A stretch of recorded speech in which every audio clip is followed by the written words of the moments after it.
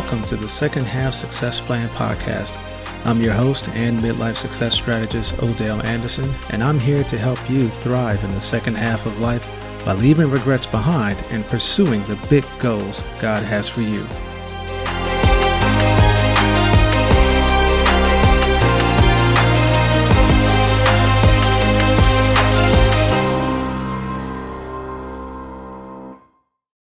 By the time you are listening to this, it will have tripped over the wire into the year 2022. And my wife asked me the other day what my one word for the year was going to be.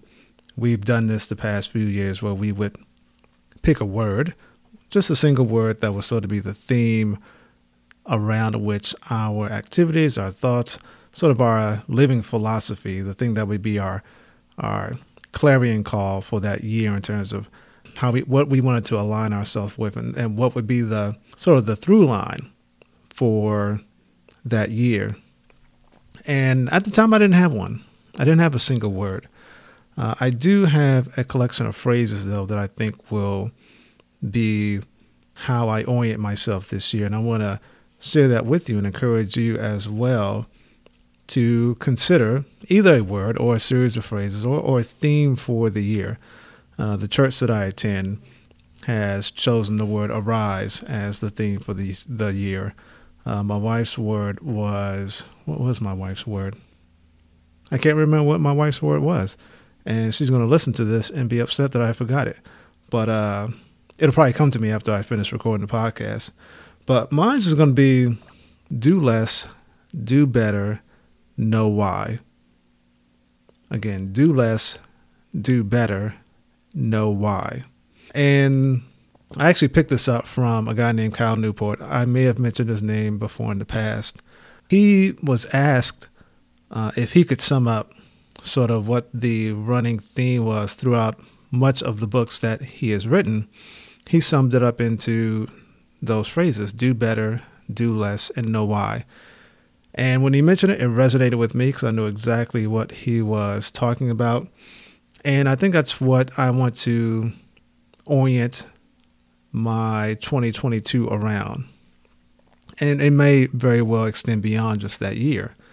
The do less piece is really about cutting back and taking things off of the to-do list. Matter of fact, creating a stop doing list, putting or eliminating more things from my daily task or my weekly task or just things that are creating a lot of mental overhead, and really just whittling it down to the few things that really make the most difference. I actually started that journey, and I may have talked about this on a previous podcast, in my work life, my career life, where I really declared to my leaders that, listen, here's where I want my career to go. I want it to go down this particular path. I want to be this particular thing, have this particular role at this level within the next 2 or 3 years. And to get there, I need to shake off these other responsibilities that are unlike and are not in league with the one direction that I want to go down. So that's an example. And then the second part of doing less is just then doing better. So do less, do better. So the few things that remain, once you've gotten rid of separated the wheat from the chaff, then the few things that do remain, you really go deeply into those things and you do those with such a high level of quality because you have now unburdened yourself with some of the minor things that now you can really become superior at the few major things that remain. And that's the do better part of the equation. And then the last part is about knowing why. The know why piece is really about, okay, it sort of wraps around how you choose to remove things from your plate. As you are deciding what's going to remain, as you are choosing to do less, those things that now remain in your plate, the things that you knocked off the plate, those things you should know why you chose to keep those things on the plate. Ideally, because those things align with your values, they align with your goals, they align with the direction you want to see your life take. You've thought deeply about those, and you truly know why. You can articulate why. If there was ever a question about why you're focusing so deeply on this thing, this habit, this task, this goal. So do less, do better, know why. And that is going to be the plumb line for my 2022. If you want to use that for yours as well, I encourage it. But definitely choose a theme. Choose something around which to bring you back to true north for your 2022. It's a good practice. It sort of keeps you focused. You can obviously do a number of things to keep it as a reminder. You could do T-shirts, you could do vision boards, you could do Post-it notes all over the place. Whatever it takes to keep that front and center for you so that you don't lose focus. And whenever you feel yourself starting to sway one way or another, you can always revisit that and say, okay, no, this is what this year is going to be about.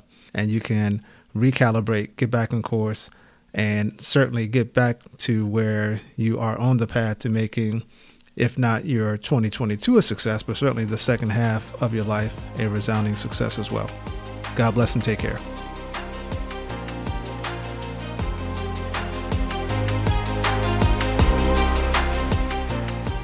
Thanks for listening. Check out secondhalfsuccessplan.com where you can get show notes or key takeaways for each episode, links to my socials, and a copy of my 4-step guide for leaving regrets behind and pursuing the big goals God has for you. Or book a strategy session to begin pursuing your second half success. Also, if you're enjoying the show, consider leaving a rating and review and sharing it with others you think might find it helpful. Thanks in advance. Cheers to your success and take care.